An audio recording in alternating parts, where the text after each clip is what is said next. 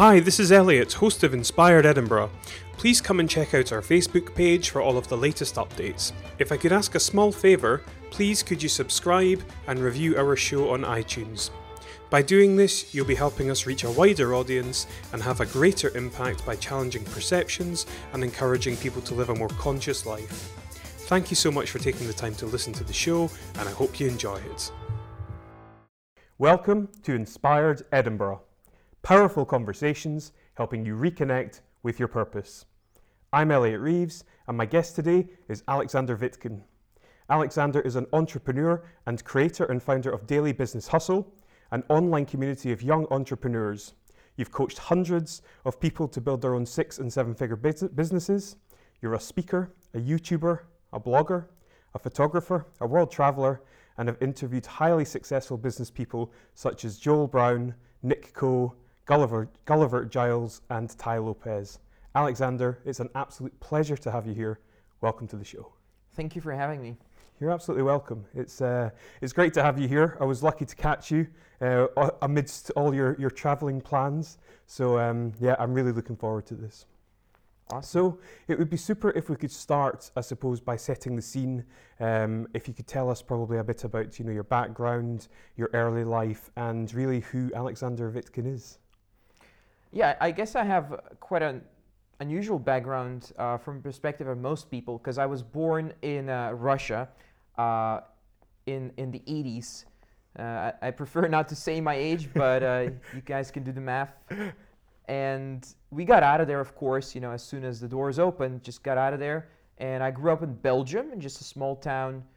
And everyone I knew was just normal person, just normal jobs, and just had a normal education, normal high school, where we got taught what everyone else gets taught, that you should be studying a lot, get good grades, go to university, get more good grades, get an internship, a steady job, a house with a white pickety fence, a golden retriever, a wife, and 1.9 children. So that's the education there. Yeah.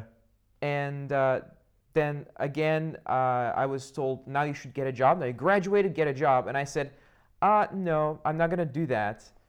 And I said, I'm just going to become a consultant. In the early 20s, I'm going to be a consultant. I don't know what I'm doing. I don't know anything about business or marketing, even though I had studied 4 years and had 2 marketing degrees. I didn't actually know anything. I didn't know sales. I didn't know how an actual business works. Yes, or looks yeah. like. I had done some internships, but it's internships. It's not really experience. So I started as an entrepreneur, as a freelancer, and as a consultant, and I tried selling websites, videos, SEO, ran some online blogs and stuff like that, and it worked. I got some sales, got some clients. I knocked on people's doors. Hello, are you looking for a marketer? No. Hello, are you looking for a marketer? No. Until someone finally said yes. Coincidentally, it was via social media that someone said yes. So got some clients. They paid me peanuts. I didn't know sales. So they ended up paying me a few $100s per client, or euros or pounds, you could say, because we're in the United Kingdom here. Yeah. So wasn't too successful, actually. But I did learn a lot. Even in the first 2 months, I learned more than 4 years of college. And I went to 2 colleges at the same time, got 2 degrees at the same time. So what happened was 2 months, learned more in business, getting these tiny little sales and getting my little pinky wet, just from that tiny little piece of experience, I learned more than 4 years in college. Yeah. And that made me realize, am I ever going to have a job? I prefer not to. And I was really committed to business. And to be honest, that wasn't enough. So what ended up happening is the first 2 years I actually lost money. Okay. So because in Belgium you have to pay taxes whether you make a profit or not. You have to pay Social Security and all that kind of stuff. It was quite, for a very young entrepreneur with very little experience, was a hefty sum. So I ended up getting into debt, and had to get a job for 8 months. It was in the middle of the economic recession. So what happened was I paid off the debt very quickly. And then I decided, okay, this is the final job I'll ever have. And I'm going to travel. Is this a good idea to start traveling? if you're just kind of just beyond broke, is it a good idea to start traveling? Absolutely not. I don't recommend doing that to most people. Yeah. But I said, not only am I going to start traveling, but I'm going to cut off most of my ties to the point where it's very hard to go back. Mm-hmm. And I'm going to move to a country where I've been only once as a 14-year-old on a very short holiday. I'm going to move to a huge city, and I had never been in a huge city before. It was Barcelona. Mm-hmm. I'm going to be there all alone. I've never been there before. And I'm going to make this business thing really, really work. I got mentored, read a lot of books, and after several months, I really hit it off. Like, it was really big success for me, and I was able to travel the world. And since then, I've been to 42 countries and counting. Wow. And just a lot more success than before, let's say. Yeah. And it's been going great, just traveling the world now, doing events, and now last few years I've been I started coaching people after 6 years experience in business. Yeah. Started coaching young entrepreneurs and getting some great results. So was that at the point that you started Daily Business Hustle? And for anyone that's watching and interested about it, if you can tell us a bit about that, that would be great. So the way it kind of started was not as Daily Business Hustle, but it just started as me. I was a freelancer. I had really good clients and a consultant. I had really successful clients. And I said, I'm going to start a YouTube channel. And I just started putting some of my experiences and success stories and that sort of stuff on YouTube. It was very simple. I was not very confident on camera. It's still on YouTube. If anyone wants, they can look it up. Please don't. But I started making videos, and I didn't know exactly where it was going to go. I just said, I'm just going to put everything that I know on videos. So over a period of 2 weeks, I made videos every single day. I forced myself to go on the street in the middle of a huge crowd sometimes, lots of noise, and just with my little camera and a friend who also started a YouTube channel, and like, hey, I just want to talk about how to start a community, or I just want to talk about sales, or how to learn marketing, and so on. And I had a mentor at the time, and my mentor is like, oh, Alex, that's nice. You have your little YouTube channel, you have a few hundred subscribers, but how much money have you made? I'm like, well, I only started 2 weeks ago with this YouTube channel. He's like, no, go make money. And within 1 hour, I had my first clients for that business. So I posted on social media. I just said, okay, everyone, you've been watching my content. What do you actually want to know from me? They're like, coaches. I'm like, okay, I guess I could do that. Even though I said earlier on when I started the YouTube channel, I said, I don't want to be a business coach. I don't want to coach normal people how to build a business, not because I don't necessarily want to, not because I wouldn't like it or anything like that. It's just that the whole industry of coaching is a little bit scammy. There's a lot of very shady information marketers out there who teach very shady stuff that doesn't work, just string people along, that kind of stuff. That was my perceived reality of how the industry worked. But then I got on these calls with people from the audience, and they all kept saying, no, I just want to learn how you did it. I just want to learn from you because you're successful. Please tell me how to build a business. I'm tired of having a job. And I said, no, I don't want to teach that. And I sold them like a 1 hour coaching session. And some people got results. So eventually, after 20 plus people, I was like, okay, you want me to do this? I'll do this. So I started a group. Instead of doing one-on-one, I started a group, and I invited some of the people that I had coached in the past, just for fun, just friends who I helped start a business. And I started adding paying clients to the group. So that ended up being Daily Business Hustle. And in 2014, we were teaching people how to start a YouTube channel and how to get sales from that. And we still work with some of the people from back then. Some of them became very famous YouTubers. You know, if you type in YouTube Mario Atomic or How to Rap Drew, those types of guys, Alex Stevenson, these are some of the very early members who joined the mastermind. So what ended up happening is it grew a lot. We've had more than 350 members since then. That was 2014. And some people ended up building a business that is over $1 million. Wow. So we had guys who just had a full-time job. They joined And we just said, you can do this. Just do these simple things here.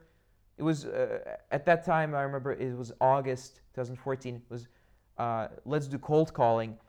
And some of the members, they became extremely successful. They ended up coming home from the job after a full day's work and doing another 5 hours of work. And after a few weeks, some of them told me, I actually made $6,500, or I actually made $4,000. I made $3,000. I was like, wait a second. So these random people, some of them with no sales experience, are becoming actual entrepreneurs and making close to six figures not on a yearly basis, right? So they're making almost $8,000 after less than a month. So we started pushing cold calling a lot. So it became a whole thing for us of teaching people how to cold call, how to build a business using cold calls. And later on, we developed other strategies because cold calling is really hard. You have to push people really hard. So we developed strategies where it's easier with inbound processes where clients come to you. And we taught people sales like that. And we, from day one, we focused on developing core basic skills that any entrepreneur needs. And we found that if people learn these core basic skills like sales, lead generation, and hiring people, and so on, then they can build all kinds of businesses. But we preferred to focus, it kind of slowly developed as we taught how to build an online agency, a digital agency. That means agency is a company that sells services like Facebook ads, website creation, and so on. So now we have 125 active members, and from all over the world, anywhere I go, there's always people meeting me, and some of them are extremely successful. We have multiple millionaires, and we work with 10 coaches. And every single coach in the mastermind, and this is unique, I've never heard about this ever anywhere in this industry. Basically, every single coach is someone who joined the mastermind with little or no business experience whatsoever. In fact, maybe one of them had a little bit of business experience. Everyone else was complete beginner. And we taught them to the point where they're able to teach people business. Now, traditionally, you need to, they say, oh, you don't have 20 years of business experience? You're not a billionaire? Well, don't teach people business. Well, I beg to differ. Because we have people who join and after 6 months, they become coaches. We don't look at how many years or how many billions of dollars. Are they making enough money now? Yes or no? Do they know the process? Yes or no? Are they able to teach the process and do people listen to them and get results? Yes or no? That's what we look at. And it's really amazing. It's a very close-knit community of entrepreneurs. And where it's going, or perhaps that's like a future question you would like to ask, but where it's going to go is we're reimagining how education for entrepreneurs works, because I tried the traditional route, it doesn't work. Okay, yeah, that's really interesting. It sounds fantastic, I have to say. Yeah, brilliant, really good. One of the things that I know that you're a big advocate of is outsourcing or Upwork.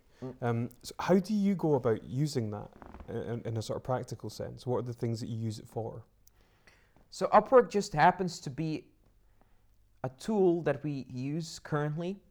Now, throughout the years, we've used many different platforms and ways of generating leads and places to find people. Currently, a good place to hire freelancers is Upwork.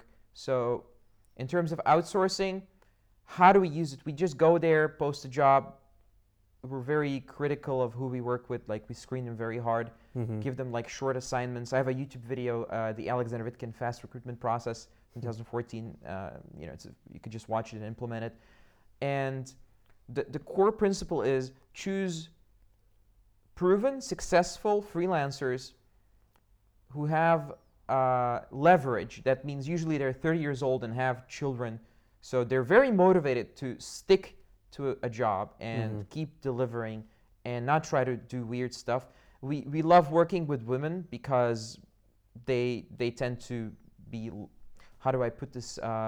They tend to be more honest if you're hiring online, because you're not meeting the person. It's an online person, and you want to work with people who are not going to lie to you. You want to work with people who stick around after you train them and so on. And if they have children and they have leverage, they want to work, they need to work, and we paid him more than fair wage, and it works fantastically well. And you don't have to have an office. You can travel the world while running a business and so on. Now, another way we use Upwork is it's not just recruiting people. It's also, most people think Upwork is just a way to find a freelancer, like a nice, cheap freelancer. But for us, Upwork is a way to get phone calls with qualified leads, because companies and individuals go to Upwork and they post exactly what they need. They're like, please, someone, we want to pay you money. Please do this service for us. You can sell stuff for $10,000 on Upwork. People think, oh, there's competition. There's this person offering a service for $3 an hour. It doesn't matter. If you know sales, if you can create a funnel to get people on phone calls, it doesn't matter what someone else is doing at Upwork, because most people on Upwork don't know sales. They just see themselves as a cheap employee, or in the best case scenario as a cheap freelancer. So if you come there and you know how to deliver a service, you know what you're talking about, you know sales, you can get people on phone calls. You're not like afraid of getting on a phone call with a stranger. And you follow a good sales process, right? We have the 7 steps in Daily Business Hustle, but there's a million sales processes out there. So if you follow a good sales process and you get people to pay you as soon as possible, commitment, and you work with the right people, you choose your clients very carefully, this is probably the easiest way to build a business that I've ever seen in 9 years of experience in business.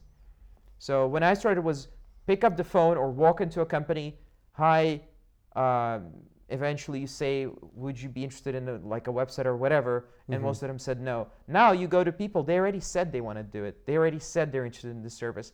So your job is to make it clear to them that you have their best interest in mind and that they understand what you're going to deliver and so on, and get payment, right? Yeah. And it's just so much easier than it was 9 years ago. It's incredible. Yeah. So when you're doing it, I mean, are you effectively establishing a virtual agency that's offering services? Yes. So our members, the quote unquote basic business model, or whatever you want to call it, is an online agency. Because guys in their 20s, those are the people who tend to watch my YouTube channel, FYI. So guys in their 20s, what they want to do is travel the world, make money, and just do cool stuff where they don't have like a boss and an office they have to show up at every morning. So that's what we help them do, basically. So it's you don't have to be in a place. If you want to talk about travel, you don't have to be in a single location for longer than 3 months to run a business.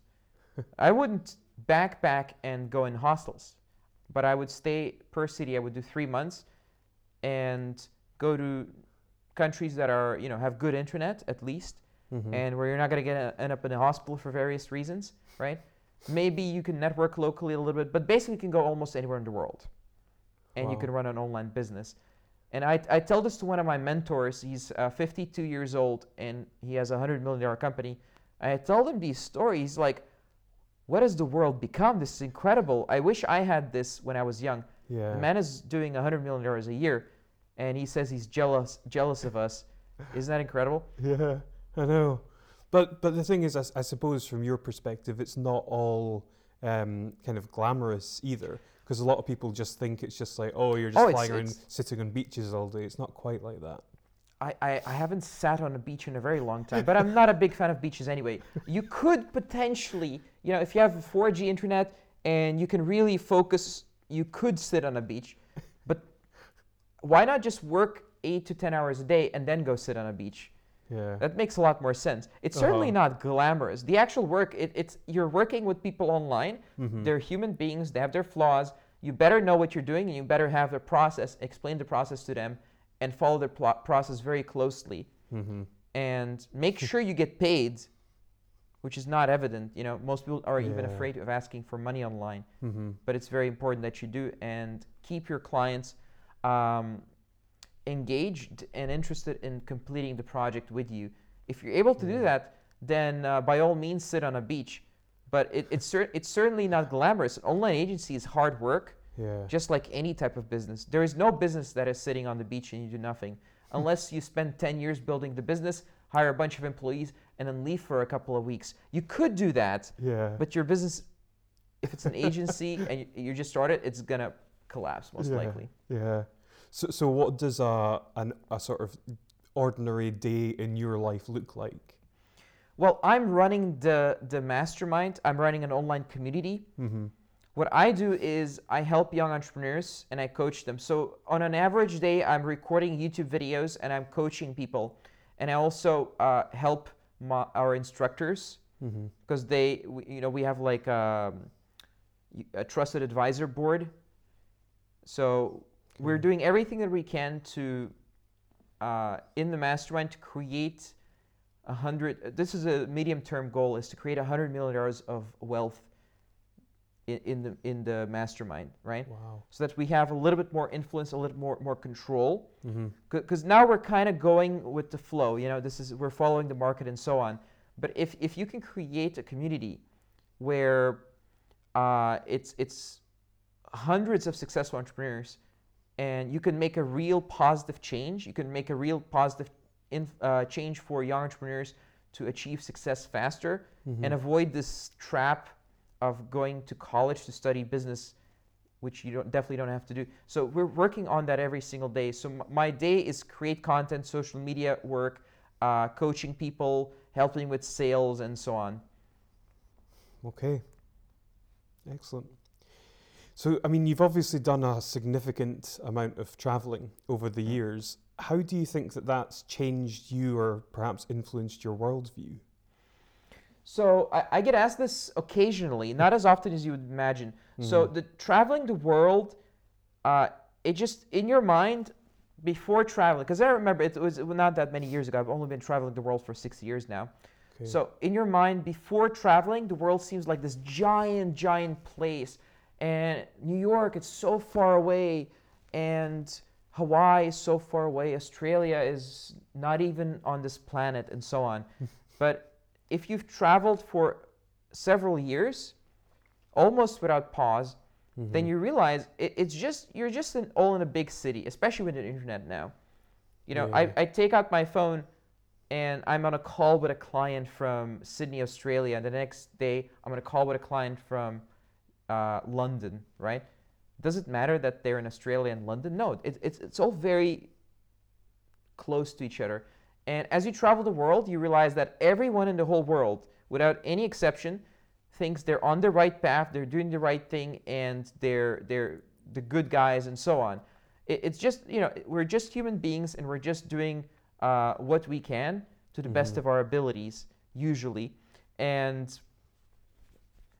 people have the same general goals, same ambitions, and if we can improve anything in the world, if we can spend our very limited amount of time in the world improving just one thing, like I'm working on education, for example. If it just improves by 1%, that's a huge, huge change that will happen. And it doesn't matter exactly where it is in the world. It's all global, right? So, and you can listen to it in the news, but if you travel and you see the same things happening everywhere. I'm not gonna go political here or anything like that, but you can see the same things happening here, and you go all the way around the world, and the same thing here, and same conversations, same problems, same types of solutions, and so on. You realize that you need to focus on what you can change and just dedicate your life to it, and that's really gonna make a huge difference. And I don't know if that makes enough sense, but it's a very small planet, and I think it's going to be a better place if everyone takes more responsibility. And again, this is not political. I'm not like whatever. I'm not. This is not about environment or anything like that. If everyone just takes responsibility for what they can and work their ass off to just improve the world, the place we live in, and the place we leave for future generations. Right? That's alone is already enough to change everything in a very big way. And just 1% change in 100 years is going to be incredible, basically. I don't know if that makes any sense. It does, definitely, yeah. So, but as you travel the world, it just, like, you realize it's like the butterfly effect, Yeah. Just if you influence one person, every video I make, I look at the camera and I just think to myself, I mean, I like to imagine 40,000 people have watched the video, but I like to imagine I just change one person's perception of how to approach business or life, and that's already enough sometimes. See what I'm saying? Yeah. And as you travel the world, you realize that more and more and more, it becomes this very clear picture. Now, as I explain this, I'm realizing that maybe my picture is not completely clear yet, but we're getting there. Yeah, that's a really great answer. I really, really like that. So I know that you went to, you call it college, it's maybe university where I'm from, and you did 2 courses, I believe, in marketing. So what were some of the things that you, of the things that you learned, how much of it was relevant to actual business? So in terms of day-to-day activities in business, you could probably get this type of information in a week or two, in terms of what's actually relevant. Really? So I guess learning to read graphs, but I learned that in high school. Like statistics, I learned that in high school. It's almost nothing. It's not even worth talking about, to be honest. It's so little. And so how would you therefore change the education system if you could? So I don't believe in changing the education system that exists. I believe in just creating a whole new paradigm. So if you think about it, even 2,000 years ago, how were people educated a lot of the time? You had experts, or they weren't called experts, but you had masters and you had apprentices, right? And especially very wealthy children, they were taught one-on-one by world-class experts. Now, you can never have every single person in the world learn one-on-one from a world-class expert. Could you? Well, not 2,000 years ago, but now you can. Just think about it. You don't need to go to this room in a building where someone teaches you economy, but you want to be an entrepreneur, right? But they teach you economy as a way to prepare you for a job, but they've never run a business, so they're not going to influence you to start a business, right? Do you see what I'm saying? Yeah. So I kind of veered off there. What was the original question? It was really about the education system. So basically, the general education system. So basically, what if more people were influenced to take full responsibility for where they're heading and to take full responsibility to improve things? That is like the essence of entrepreneurship, increasing the value of things. I actually learned this from a mentor. His name is Eben Pagan. Oh, yeah. So increasing the value of things. Just think about it. If everyone was thinking like that, well, everyone is a big word, but if more people were thinking like that, I want to be a leader. I want to improve the world. I want to increase the value of things. I want to improve the way we all talk to each other and the way we all interact. And how is that done? In my opinion, is through entrepreneurship and through business. So I don't think entrepreneurs are interested in war or politics or anything like that.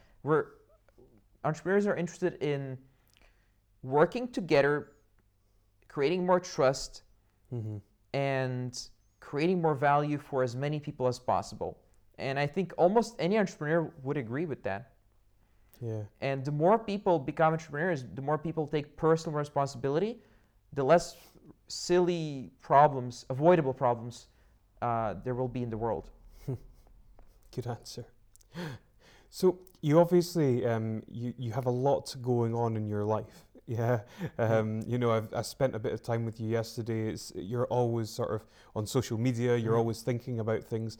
How do you avoid burning out, and how do you manage stress? So this is a very interesting topic because we had this conversation with my mentor in the mastermind.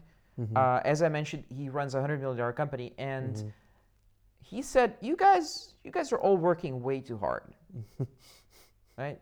Me, everyone else." He's like, "How many hours do you work?" I was like, "Well, this week 13, 14 per day on average, 7 days a week." He's like, Jeez. "Why? Why do you do that?"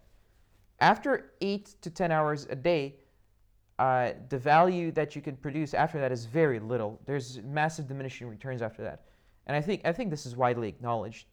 In a lot of countries, it's most jobs you can't even work that. You can't even work more than 8 hours a day. It's very hard to get jobs like that because they realized there's diminishing returns. So if you fill your head with just this work thing nonstop, this whole work super hard and kill yourself, right? Are you going to be able to produce for the next 50 years if you're 30 years old? Are you going to be able to produce for the next 50 years? Or are you going to get burnt out? Well, I certainly had a few burnouts. When I was starting this business, it doesn't matter how many years of experience I had or anything. I was sitting there with my phone, I mean Skype obviously, but with my quote unquote phone, making phone calls, closing sales. Any friends invited me for dinner, I try to close their girlfriend, right? Have you ever considered starting a business? I would ask them. Oh my God. Taxi driver on the way to the restaurant. Really? Yeah. So, Wow. how long have you been driving a taxi? Would you start a business? What about an online business? Have you considered that? Just try closing everyone on a sale. And of course, this is not sustainable. I ended up in the hospital in 2015 because of nothing too serious, but it was basically symptoms of like early symptoms of burnout and stuff like that. So how do you avoid that? I mean, it's structure your day very, very carefully. I have Google Calendar now, and Google Calendar is my boss. Okay, I don't have, there's no one, I'm the quote unquote founder of the company, whatever you want to say, but I serve people in the company. I serve quote unquote employees, although I don't really work with employees, I work with freelancers, but I try to help people, lift them up and keep them on track, right? So if I burn myself out, then I'm not helping anyone. So my primary focus is follow the Google Calendar, follow the schedule, follow the structure, and the more I follow the process, the more results I get, and the less I burn out, because I don't just focus on business anymore. I did that for 2 years and it was very unhealthy. So in fact, if you look, just a quick story, if you look at my videos from 2014, I look 18 years old in some of them. When I was shaved and all that, who is this child? That's what it looks like.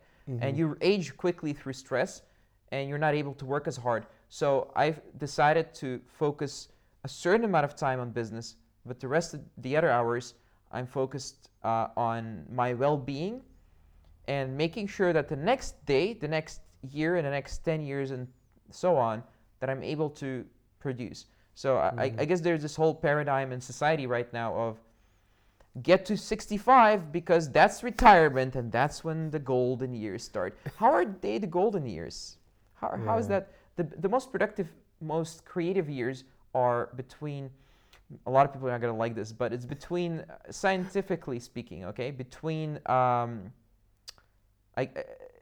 like let's say, what was the number again? Let's say 16 and 35 in terms of when were the most discoveries and progress made. When did people learn the most? Between 16 and 35. Einstein, just look up when he made most of his discoveries. It's not in his 70s, right? So how are they the golden years, right? But someone who wants to become truly, truly successful, I believe the long game is the way to go. And I know there's people who disagree and people who work so many hours that they only have 4 hours of sleep and all this stuff.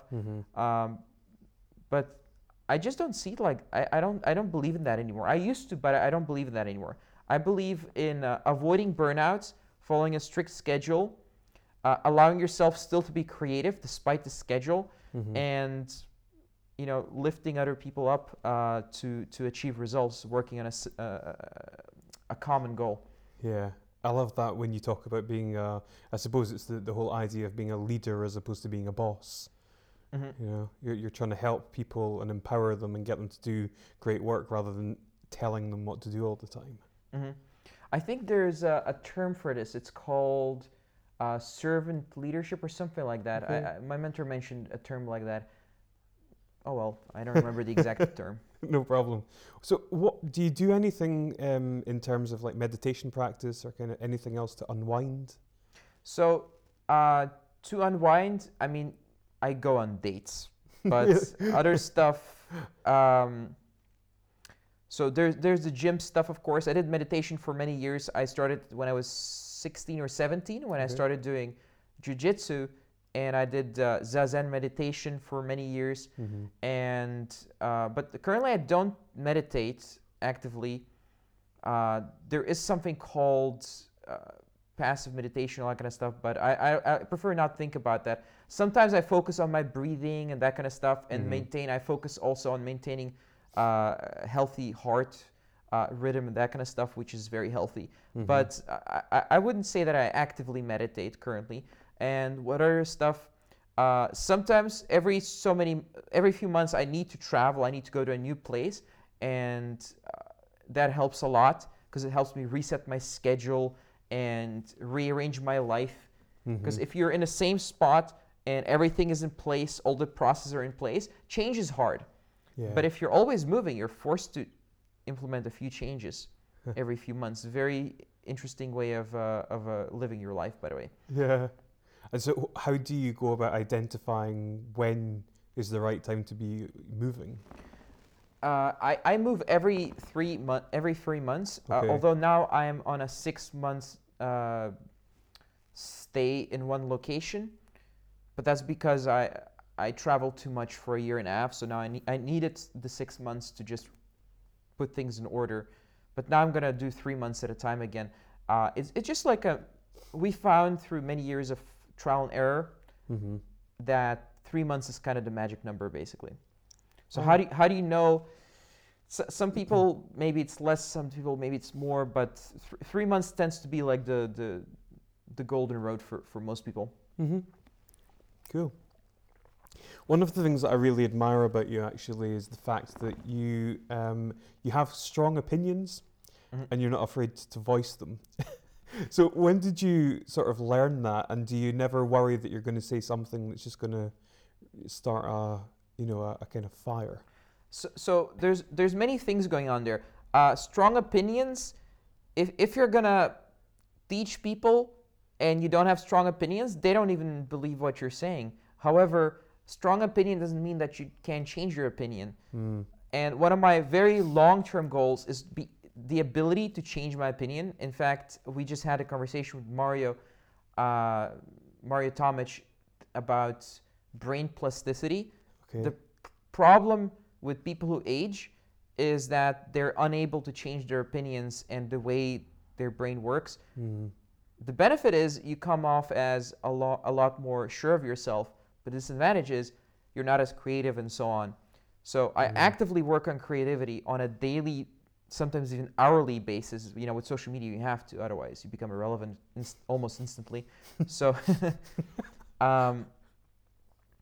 the strong opinions are there, but they serve a purpose. Okay. If they didn't serve a purpose, then I would just brush them aside, basically. And if you can't do that, you become.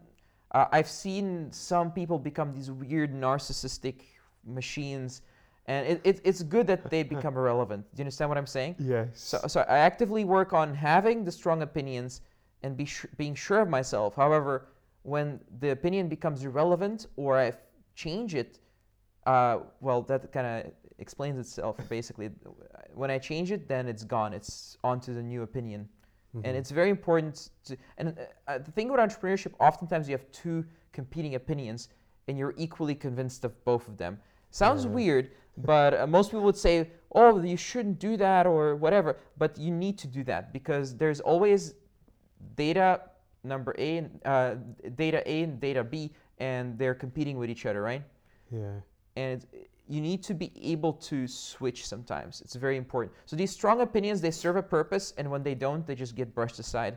And am I afraid of causing problems? Well, most people are terrified of that. They're terrified of upsetting someone, you know? Especially in today's culture, I guess it's almost cliche at this point. There's this avoid inflammatory comments culture, right? But anyone who completely avoids inflammatory comments of any kind and just walks on the narrow road in the corner, they are completely irrelevant. Think about that. Who do you know who's super relevant and completely 100% mainstream? If you watch mainstream TV, for example, who watches mainstream TV these days? If you go to Alexa and you look up who watches mainstream news, it's mostly older people, like 50 plus ish, right? So it's like housewives and stuff like that. So think about that. Do you want to be mainstream? Is this, anyone watching this, do you want to be mainstream? Is this who you want to appeal to? When you talk to journalists, I have very candid discussions with journalists sometimes, and they say, I'm writing all this stuff and I know who reads it. It's older generations who just have the same thoughts over and over. They don't change them anymore. And it's so boring because they live vicariously through these perpetually repeated like stereotypes in mainstream media and so on, right? So, and mainstream media is don't offend anyone. Where, well, if you want to impact the world, you're gonna offend someone. So it's fine. That's such a good answer. Wow. Okay. I don't know if you saw, and this is, I suppose, like the complete, almost antithesis of what you're saying with the older generation. The video that went viral, Simon Sinek on, I can't remember what it's called, I IQ. think I posted it, yeah. Yeah, talking about the millennial generation and how they're entitled, and how their, employers don't know what they're looking for. And I mean, you obviously spend a lot of time with young guys in their 20s. What are young people these days? What are they looking for? I have a very skewed view of young people because I create a type of content that I know tends to attract people who want to achieve more and work a little bit harder than the average person and so on. So I can talk about those people. I wouldn't want to talk about everyone because I'm not like some researcher professor. I'm focusing on people who want to be entrepreneurs. Okay. And when I talk to these people, they have very, very big dreams, but feel the dreams are being almost suppressed and ridiculed. And they do want to work hard, but they want a simple plan to follow that's not confusing or too out there. And do they feel entitled? Let me think about that. Not the people that I'm working with. I would say it's quite the opposite. They should feel more entitled, to be honest. I don't understand, from my very narrow view of working with entrepreneurs, they need to feel more entitled. They need to feel like they deserve even more wealth and so on. Because I work with people who do want to work hard. So if you do want to work hard, you should feel entitled, in my opinion. And I prefer working with younger people. Certainly I could, my business would be more profitable if I said, I'm going to work with people above 40. Who has more money, right? Yeah. Who's going to pay more for learning how to build a business or whatever? Yeah. I mean, it's definitely people over 35 up to 65. Yeah. I know this, anyone in the industry will tell you that. So, but I prefer working with younger people because they have vastly bigger ability to change, and the work that they're doing now, it has the ability to create more change because there's more time left for them. So more people with more time left equals more change. So that's what I prefer to do, and they understand it. They're not just jet setting around and partying every day. They understand that they're working on a mission, a lot of them, and they really want to make a change in the world. Yeah. And I don't think the previous generation or even before that, I think this is the first time since maybe the 60s or 70s, obviously I wasn't alive then, but I imagine since the 60s or 70s that people really want to see as much change as they want to see now. And it's really a great time to be alive because we're able to create the change, and there's people who want to create a change and want to work for it. Isn't that amazing? They don't want to just sit around, do nothing, and hope change will come. They actually want to work for it. It's really amazing. So I love working with young people. I love working with 16 to in their 30s, people in their 30s, on creating businesses, and it's great. So, I mean, I actually probably came across you, I'm trying to think, I mean, it would have been probably at least a year ago. Yeah. And I mean, you put out an enormous amount of content on social media. So what's your, I suppose, overarching strategy for social media? And why do you put out as much content as you do? Why? Because I have to. One, but that's not the only reason. Two, it's because if you quote unquote force yourself to put on a lot of content, then you become like a vacuum for information, but also you train your muscle. There's not a literal muscle in your brain, of course, but there's a, figuratively speaking, there's a muscle in your brain that allows you to be more creative. So if you do these little sprints of work, let's say, which is social media, right? You sit down, okay, I need to create something that hundreds of people are gonna say, holy shit, this is amazing. If you do this several times per day, and then at the end of the day, you need to create a 20-minute YouTube video explaining a deep, complicated process or concept or a new paradigm, right? Then you're gonna be able to do that much easier than if you just do nothing for 2 weeks and then create a video. Because you just leave your brain alone for 2 weeks and then, okay, now you have to work super hard and create something completely unique that no one has ever said, and it's in an industry completely oversaturated. Good luck. Of course it's not gonna work. You need to exercise the muscle daily and force yourself to become a creator.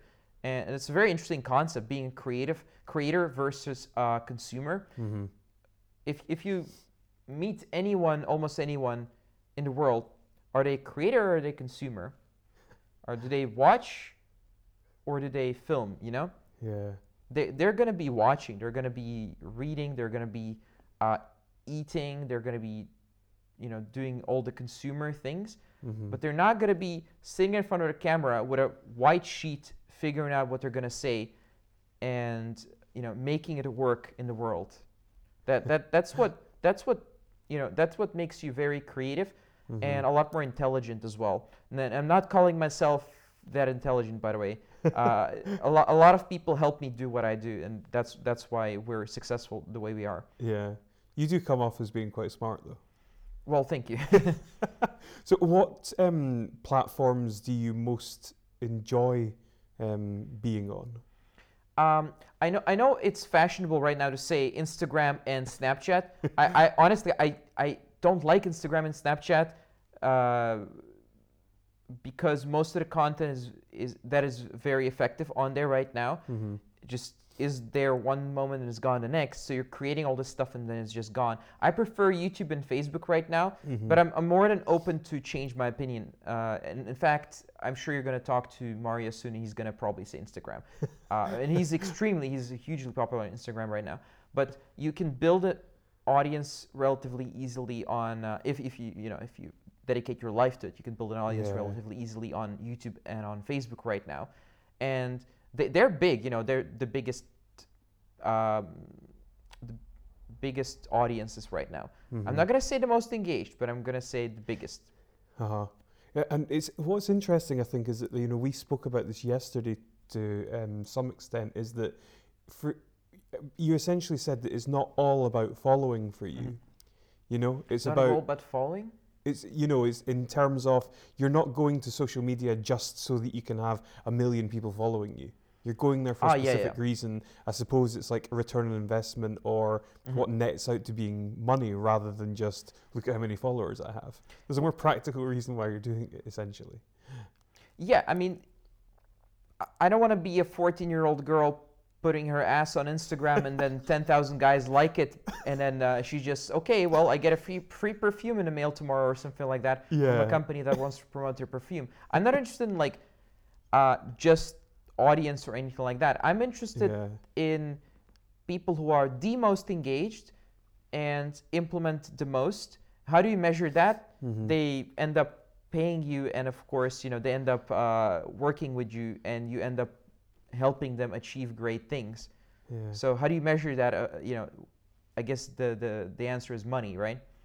So any business owner who's not focused on revenue, profit, and so on, it's not really a business at that point.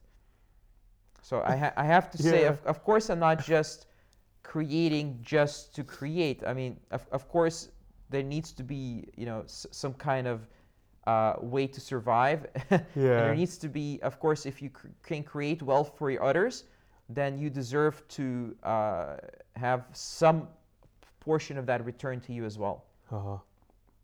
Great stuff. So, I mean, we've covered a huge amount about your background and the work that you're currently doing, and we've got, I think, a lot of really great opinions and views on things, which is, as I say, it's one of the things that I love about you, is that you're not afraid to just say it how it is or how you see it, rather than trying to appease everyone and sit on the fence, which is incredibly refreshing in this day and age. I suppose at this point it would be great to kind of maybe peel back a little bit further and talk to you in a bit more detail around about sort of purpose and success.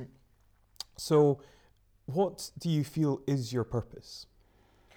Well, I've chosen a purpose, and that is to help. I actually mentioned this before, but not in this context. But I've chosen a purpose that is to help young entrepreneurs achieve success in business, and that is through reimagining the way education works for entrepreneurs. Wow, I like that. I like making it shorter and shorter, because I think someone who's the closer someone is to being really in line with their purpose, the shorter their explanation is. I like to believe that. Yeah, I completely agree with you on that, actually. Yeah, I do.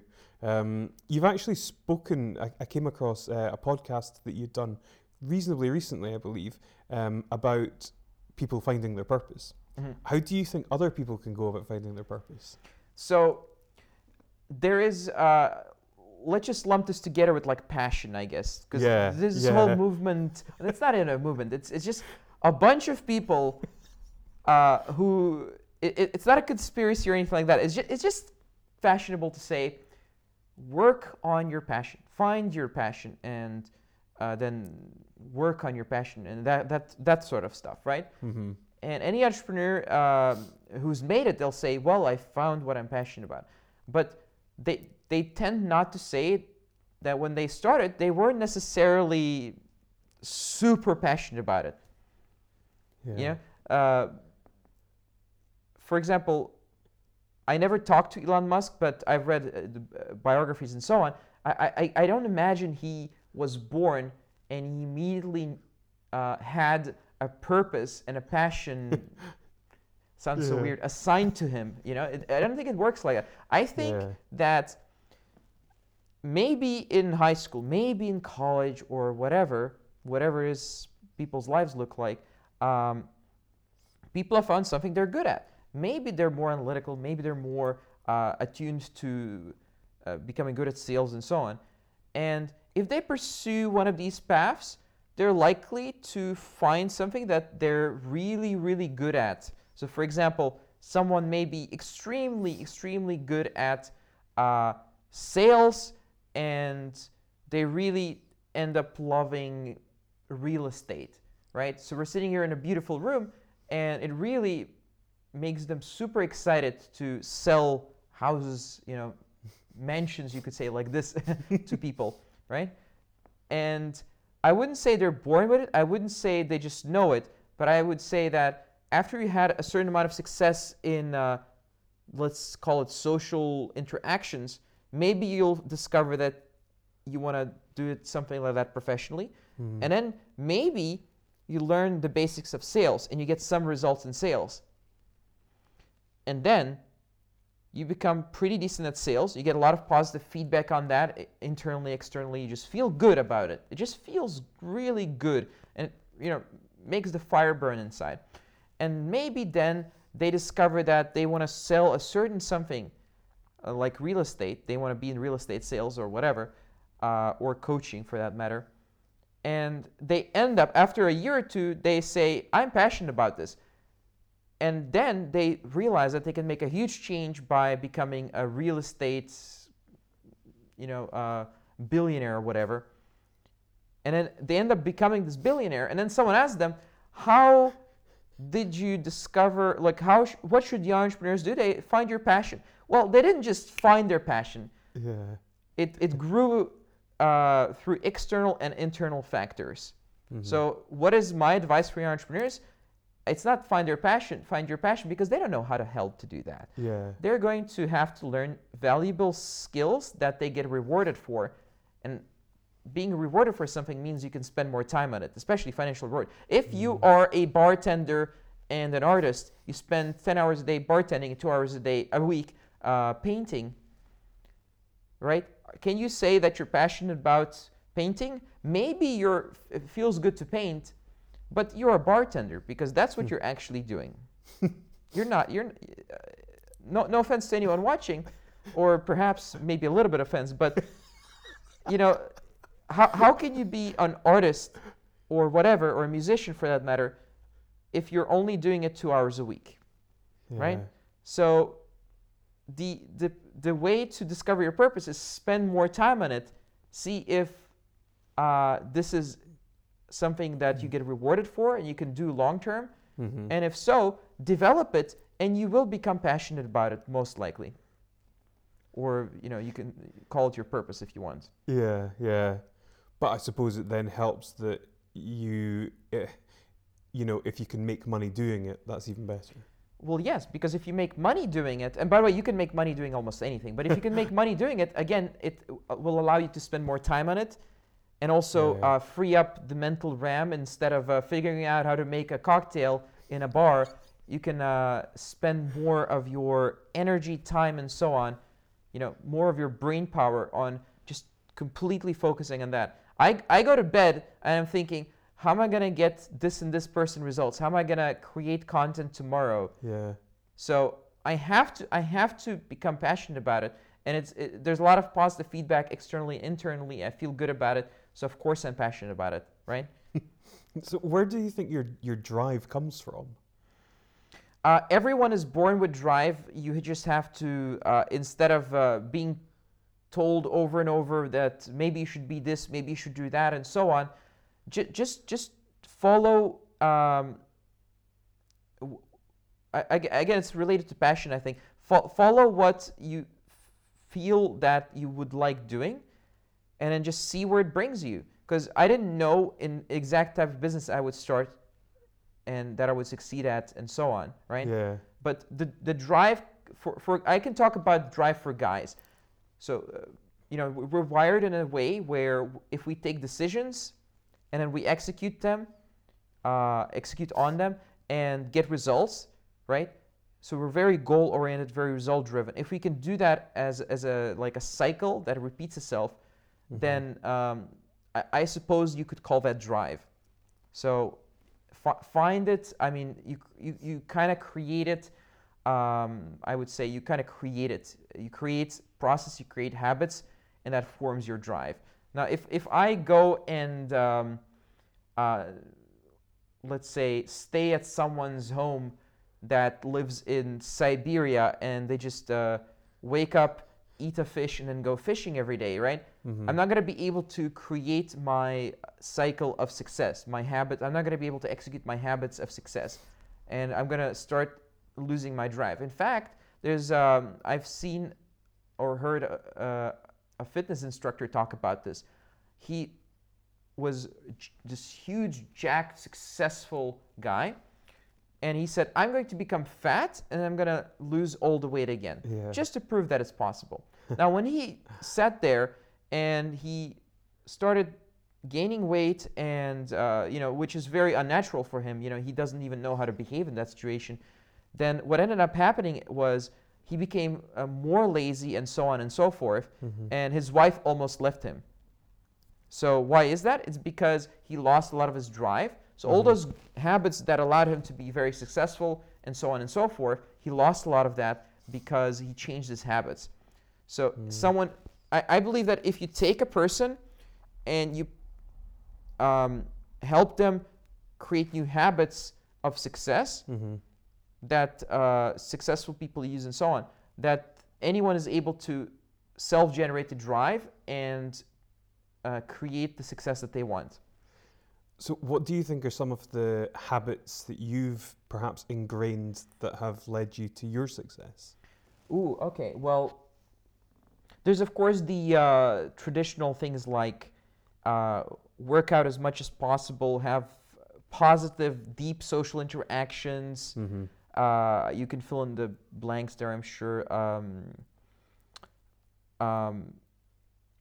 Work hard, especially if the younger you are, the harder you should work. I've been told, I'm not that old, but people who are older tell me, like you should work a little bit less when you're older. What else? What has led me to success? Travel, which allows me to reset a lot of habits and perceive the world from a different perspective than most people. I'm not saying I'm better or worse. I'm just saying it's a different perspective, really. Focusing, what I guess my main strength is focusing on people a lot. And usually you find this in really big companies. My company certainly isn't big. I mean, we work with 125 people. It's not huge. It's 125 people and 125 entrepreneurs. But the ability to focus on people and really like obsess over it. I'm obsessed with making people succeed, even if they don't see themselves as capable of that. That's really powerful habits that I have developed over the past few years. Other habits focus on persuasion and sales, which I think any entrepreneur will have to develop. And persuasion and sales doesn't just mean that you do sales calls every day. It's a way of looking at the world and influencing the world, really. I guess those are the main 6 things that I can come up with off the top of my head right now. So how do you define success? Define success? Oh dear. So success is...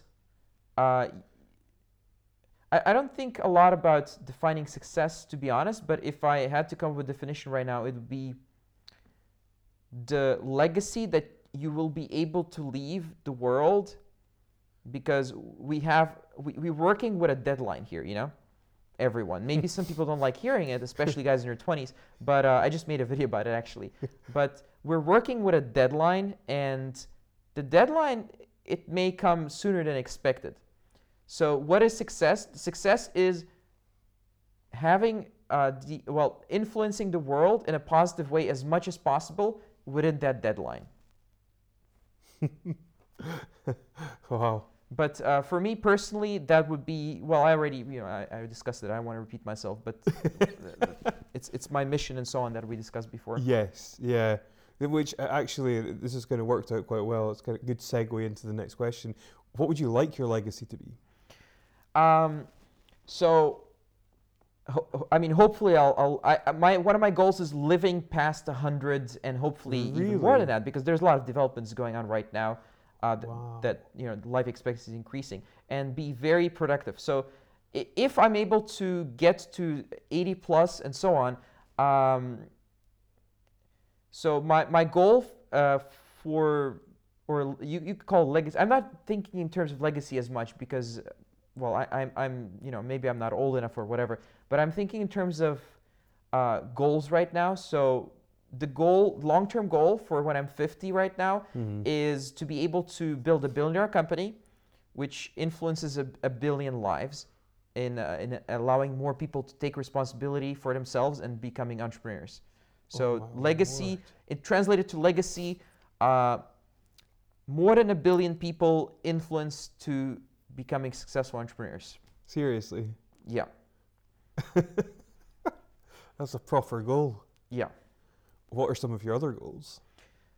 I'm mostly focused on that, really. Like everything else that I do is just in support of that. Seriously? So when I build relationships of any kind, it's always in support of that. If I want to be healthier, it's in support of that. So it's very I think it's very secondary if you talk about other goals. Yeah. Wow. Okay. That's really, really visionary. I mean, yeah, but if you aim for something higher, you're more likely to achieve more than if you just go for, the small ones, right? Yeah, yeah. So where do you see yourself in like 5 years? Um, 5 years, that's much closer. It's easier to talk about it. So basically, 5 years, that is, so we're 125 members. I want to have a community of 5,000 people, 5,000 entrepreneurs, and when I have at least 100 of them have a 7-figure business. So we want to have, if you want to measure influence in terms of money, we want to have influence valued at least $100 million. Jeez. Wow. Okay. You clearly absorb or assimilate a lot of information and knowledge. And in order to, you kind of touched upon this when we spoke yesterday, to make the videos that you make and the content, it doesn't happen by accident. And a lot of it's not just on the top of your head. You actually have to put work into doing that. Mm. So what are some of your favorite sources of information, maybe some of the favorite books that you've read? Oh, I have a large list of books on my website, but just to name a few, my favorite book of all time is Tribal Leadership. Okay. It's a book that explains multiple levels of tribes or the way people view the world as tribes. It's not Seth Godin's book, is it? It isn't Seth Godin, no. No. I actually forgot the author's name Okay. because I'm bad with names, but That's okay. Tribal Leadership Okay. is an amazing, incredible book. And the year that I've read that book, that is the year that I've achieved 10, 100 times more success than ever before reading that book. So that book is incredible, and it really, it inspired me to build a community, and it inspired me to create cultures in anything that I do, be it when I was leading teams in companies or creating my own community. It inspired me to really create high influence and effective communities with high-end goals that exceed the normal make money type of goals. Yeah, and it's yeah. a very, very powerful book that everyone should read. In fact, in the book it says, feel free to give this book for free to anyone. Just copy it and give it to someone. Really, That's yeah. how much the author believes in the message. Wow. Because both me and him, I imagine, well, I know he believes it and I believe it. So both me and him believe that it can change the world. So that's the number one book. And then there's the E-Myth Revisited, which is Michael Gerber. some core principles from that book are, I really incorporated them very deeply into what I'm doing. Then Millionaire Fastlane, Yeah. which sounds, author also admits it sounds like a weird markety title, but that's on purpose. It's just the title is markety. The actual content is incredible, Yeah. very real book about business. And there's not a lot of books about business that are this real. Mm-hmm. Because he's really good at explaining the whole passion and so on. It's closely related to E-Myth Revisited in my head. Okay. Yeah. Cool. Who or what inspires you? Who or what? It inspires me to see students, so entrepreneurs that I work with, students who go from these shy kids almost, some of them are kids, 17 years old, to very confident guys, usually, mostly guys, who build very successful businesses. Anytime I see a guy go from, hey, I'm Timmy and I just started this and hopefully I'll succeed. And then 1 year later, they're flying all around the world. They're making $10,000, $20,000 per month. They're helping others achieve the same thing. Mm-hmm. It's incredible. Like I haven't experienced better inspiration than that. And what else? It inspires me to. I like reading. So outside of my business, I like reading books that are biographies by famous entrepreneurs who have achieved more than most of us will achieve. Like Arnold Schwarzenegger, Elon Musk, and Steve Jobs, and so on. You just read those books, and also Nelson Mandela. Even though I don't like politics, I don't participate in any type of politics, but Nelson Mandela, like those types of books, really super inspirational. And they had, some of them had really tough lives, and they've achieved so much. And if anyone listening to this, if you're not inspired by those types of, it's almost impossible you're not inspired. If you read a book cover to cover like that, you will be inspired, I guarantee it. Yeah. What's the best piece of advice you've ever received? That's a tough one. The one I like referring to the most, I'm still thinking about the best, but the one I like referring to the most is start making money in your business as soon as possible, instead of waiting for this ethereal success that may or may not come. Prove that it will come by just making the business profitable. Maybe that's not the best one, though. The best one is probably... okay. Well, it has to be how value works. So this is from Eben Pagan. Okay, I have to give credit where it's due. So imagine there's a fountain, right? So this is the way he explains it, or the way I remember he explains it. And at the bottom of the fountain, there's people... should I explain it like that, actually?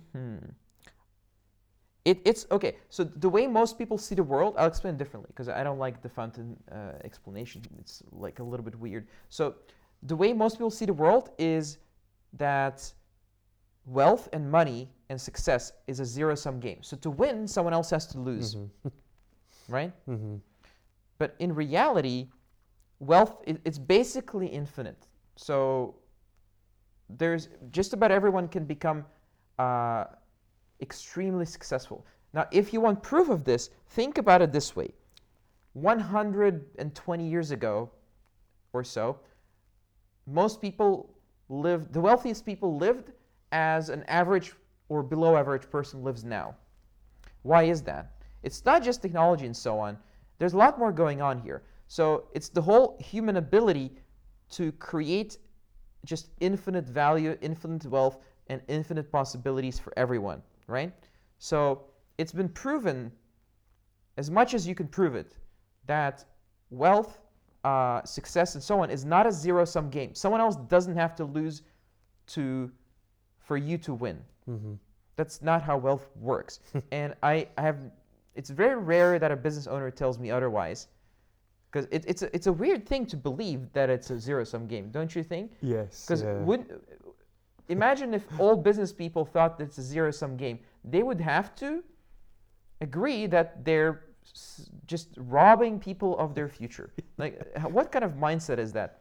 Of course they're not. Of course, if you have 100,000 employees in a huge company, you're helping them succeed in their lives and lifting them up. And that's the only way of looking at it, in my opinion, that allows you to push yourself beyond what an average person imagines they can do. Right? So I guess this paradigm, you could call it, is probably the most powerful that I know. Yeah. If you had the opportunity to speak to the 20-year-old you, what would you say and why? So I made a video about this today because you mentioned that you like asking this question. Yeah. So 20-year-old me, I would say, yes, you should go around, travel around, and meet lots of people, but focus maybe 20, maybe 30% of your time on creating very valuable, long-lasting relationships. Because sure, you're going to have, as an early 20s kind of guy, you're going to have a lot of very short types of interactions with people or business relationships and so on. A lot of 20-year-olds are focused on quick gain, quick money, quick whatever, just to make this one trip, to buy this one phone or whatever, right? Yeah. But just 25, 30% of your time, energy, focus on the long-term game, right? Because you don't want to tell a 20-year-old, no, just get a wife and just work on this one business. They're not going to be motivated by that. They're going to just not be able to understand it, and it doesn't make any sense. And the second thing I would say is, I would make it extremely clear how limited time is, because when you're 30, right, you see the previous 30 years, there were nothing. They just passed by almost instantly. It feels like a couple of weeks, maybe a year. That's what it feels like sometimes. Yeah. So make every day feel like you almost have no regrets. You're never going to have zero regrets, but feel like you almost have no regrets, right? Would you have more regrets if you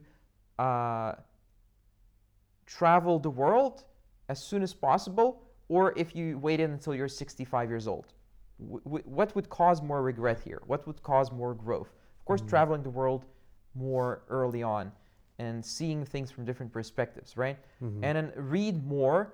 I haven't mentioned this in the video, so this is something that definitely applies. Because I was reading, but not at 20. I started reading a lot at 22, if I remember correctly, right? So read more and read non-fiction and read things that you're going to implement as soon as possible. Don't just read to read. This whole reading just to read and gaining knowledge or whatever, why are you doing it? Have like a purpose to it. Yeah. And I would be able to convince myself to start a business because I help people start a business for a living. I'm sure I would be able to convince myself at 20 years old to start a business. And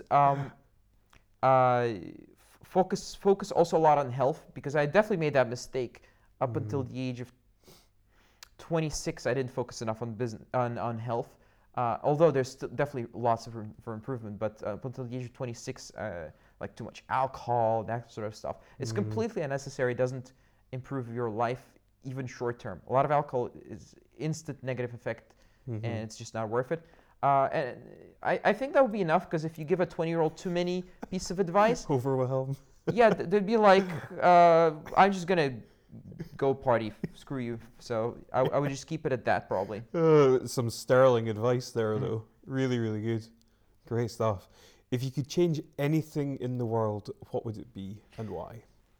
I like talking a lot about responsibility, and everyone tries to play the blame game, or the, what is it called again? The grievance, whatever it is. So that more people, I mean, you can't say everyone, it's never going to happen, but more people take full responsibility for their lives. I'm not saying everyone should take care of everyone else forever, you know, that's too much of a burden, but just their own lives.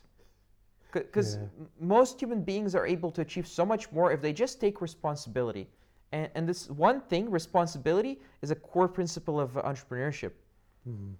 So you can't be an entrepreneur and say, well, the government this, the government that, or this other person is out to get me, or anything like that. If that just decreased and responsibility increased, this is just one small change, you know? People would seek more education, and the right type of education, not just to fill their head with facts, but to do stuff, you know, do stuff that makes positive change. Yeah. Because responsibility leads to all these things. So if I had to choose one thing, even though I teach business, I would focus on responsibility as the number one change. Okay. Because it leads to thoughts that lead to business, right? So. Yeah. Fantastic. Alexander, this has been an amazing interview. I've absolutely loved hearing your views and your opinions on things. You're incredibly entertaining, but I think one of the things that I've really learned spending time around you is just how focused you are, and how clear you are on, you know, what your mission is and where you want to go with it. And I wish you all the very best, and we'll definitely keep in touch. Thank you. It's been great visiting here, Scotland. Yeah. Edinburgh, very, very nice place. Everyone should visit. And it's been lovely being interviewed by you. Thank you. You're welcome. Thank you so much, Alexander. Yeah, brilliant. Thank you. Cheers. Right. Thank you for listening to Inspired Edinburgh.